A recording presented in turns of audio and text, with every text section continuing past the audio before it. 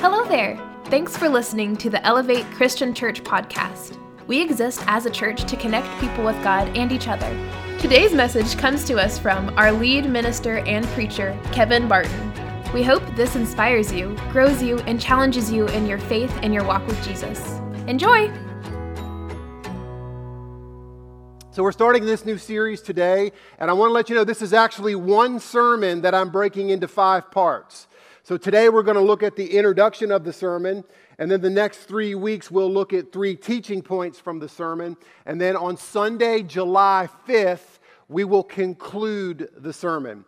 I want to remind you just quickly in passing, we'll speak more about this later, that Sunday, July 5th, will be an online service only. There'll be details forthcoming, but I don't want to overload you with information today. And so the name of the series is Sibling Rivalry. This is the jealousy, the competition, and the fighting that occurs between brothers and sisters. It is a concern for almost all parents who have 2 or more children. It can be the most frustrating and the most stressful part at times to being a parent when your kids cannot get along. It can be absolutely miserable. Now, you know, if you've raised some kids, that it starts off kind of cute, right? When they're little, it's a little bit cute. You know, it doesn't bother us that much. And so there's a picture that's going to come on the screen. We used to do a children's little Christmas program here, and it wasn't a big gathering. It was mostly parents, grandparents. But one night, we were doing this, and those are my 3 boys up front. They're the wise men. They were just little guys, and they were basically standing right here. I was sitting, incidentally, where they're sitting right now. The tables have turned.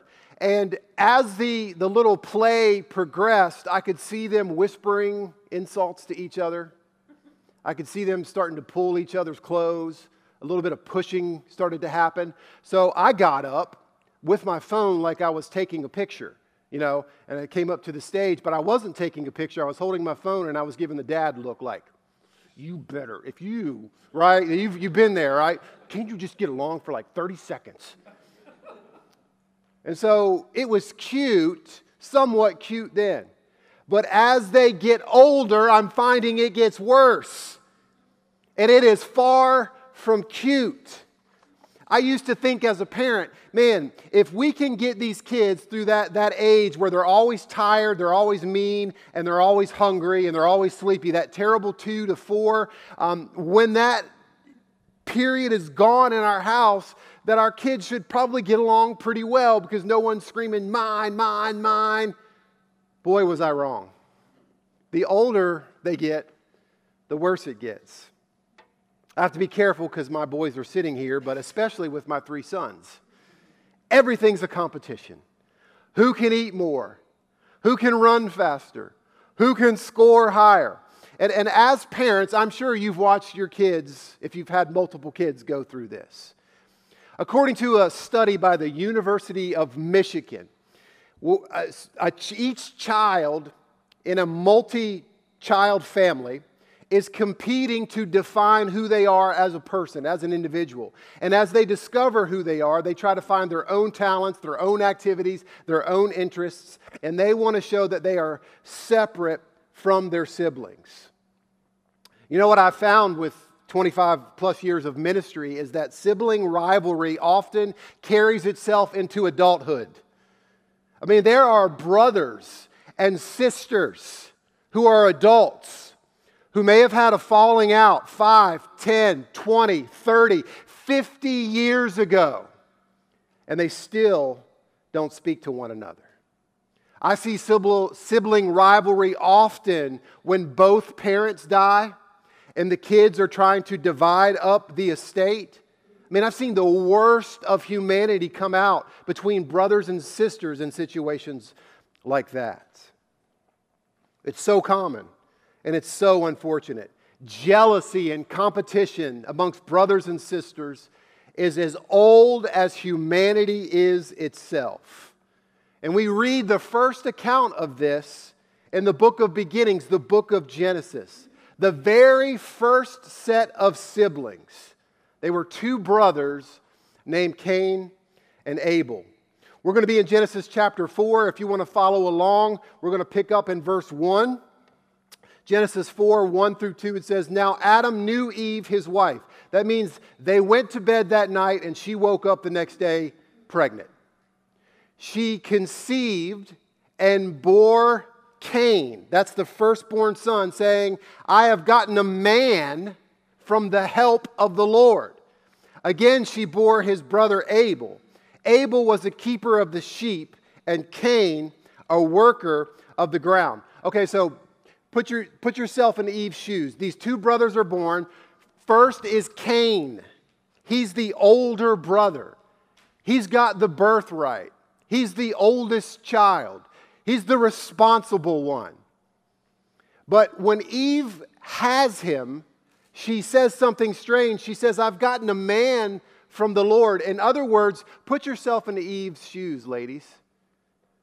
She has no idea what childbirth looks like. There's never been a child born before. Okay, and so she's saying, "I'm a female, and all of a sudden, I have given offspring to a little man, and I'm going to call him Cain." It had to be both beautiful and terrifying for her. She names him Cain. The name Cain means acquire or possession. To acquire something or to possess something.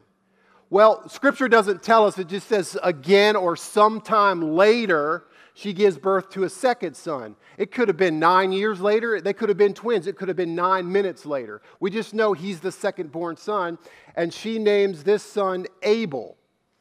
Abel in the Hebrew means breath, vapor. Verse 3 and 4. "Now in the course of time, as they grew up, Cain brought to the Lord an offering of the fruit of the ground. And Abel also brought of the firstborn of his flock and their fat portions. And the Lord had regard for Abel in his offering." So remember, Cain is a farmer. He grew fruits and vegetables. His name means possession or acquire. I think someone just got bingo over here. Possession or acquire. So he had to possess the land. He had to cultivate the land to acquire the fruit that God would bless the land with. Abel doesn't grow fruit. He raises livestock. Now, we haven't even got to the part of the story when we find out that Cain's the bad brother and Abel's the good brother, but I already like Abel more because Cain is growing food for vegans and Abel's growing meat. And so I already like Abel more. He raised livestock. Now remember, the name Abel means breath. And so he was raising these living, breathing, inhaling, exhaling animals. They're bringing sacrifices to honor God. Verses 5 through 7. "But for Cain, his offering had no regard." God did not accept his offering. So Cain was very angry. His face fell. You could read it on his face. And the Lord said to him, "Why are you so angry? And why is your face fallen? If you do well, will you not be accepted? And if you do not do well, sin is crouching at the door. Its desire is for you, but you must overrule it." Okay, so what you have are these two brothers bringing offerings to the Lord. God accepts Abel's offering, but he doesn't accept Cain's offering, and we're going to talk about that next week in the sermon. But what we're going to see is that Cain's response is not to get upset with God, but he gets upset with his younger brother Abel. He turns his jealousy on his brother. I feel like I can get inside the head of Cain. He was probably thinking things like this. Oh, here we go again. Mom and Dad always loved Abel more. Abel, he was always the golden child. He's always been the favorite, no matter what I do. My whole life, he's made me look bad in front of Adam and Eve, my parents, and now he's making me look bad in front of God. See, there's a definite sibling rivalry going on here between these two brothers. Good job, girls. Verse 8. We needed something uplifting before we got to verse 8. Cain spoke to his brother, and when they were in the field, Cain rose up against his brother Abel, and he killed him. Some say he killed him with a rock. Some say he killed him with a spear. Here's all we know. In cold blood, he murders his own brother. This is the first family on earth. Verses 9 and 10. The Lord said to Cain, "Where is Abel your brother?" He said, "I don't know. Am I my brother's keeper? He's a grown man. Am I responsible for him?" And the Lord said, "What have you done? The voice of your brother's blood is crying to me from the ground. The ground is crying out for your brother's blood." This is a profound statement. This is actually a foreshadow of the blood of Jesus being spilled for his depraved brothers and sisters. It's a picture of the gospel in Genesis chapter 4, thousands and thousands and thousands of years before Jesus was born. I mean, think about this. Both Jesus and Abel suffered for righteousness' sake. Both were innocent and killed by their brothers. Both offered offerings which God accepted and respected. Both were envied for their righteousness. And both of these men's blood still speaks today. Hebrews 12:24 gives us a quick picture of this. And to Jesus, the mediator of the new covenant, and to the sprinkled blood that speaks a better word than the blood of Abel. So we keep reading in our text, verse 11 in Genesis chapter 4. And now you are cursed from the ground, which has opened its mouth to receive your brother's blood from your hand. And when you work the ground, it shall no longer yield to you its strength. Here's what he's saying. You've just spilled your brother's blood all over this soil. And you make your living farming. You're going to try to plant things, and because of what you've done to your brother, the ground's not going to cooperate. You're not going to be able to grow anything. You shall be a fugitive and a wanderer on the earth. And Cain said to the Lord, "My punishment is greater than I can bear." Okay, so this is a rivalry so bad that one brother kills his other brother. And so on one hand, this passage is about the human relationship of two brothers, but a relationship of jealousy, betrayal, rage, and murder. But on the other hand, and stay with me for just a minute, on a much deeper spiritual plane, this passage, as we will see in the subsequent weeks, is also speaking to you and to me about three very significant relationships that we have. Maybe three of the most important relationships we have in our lives. Next week we'll talk about our relationship to worship. They both brought items of worship, but God only accepted one. What does it look like to be a true worshiper? What does it look like to have that true relationship? The next week we'll talk about how this passage speaks to us about our relationship to anger. How do we handle anger? How do we handle it when people get angry at us? I mean, I don't have to tell you, you can turn on the television and there are a lot of angry people in the world right now. So how do we navigate through that? And then June 28th, we'll look at our relationship to sin. God tells Cain, sin is crouching at your door.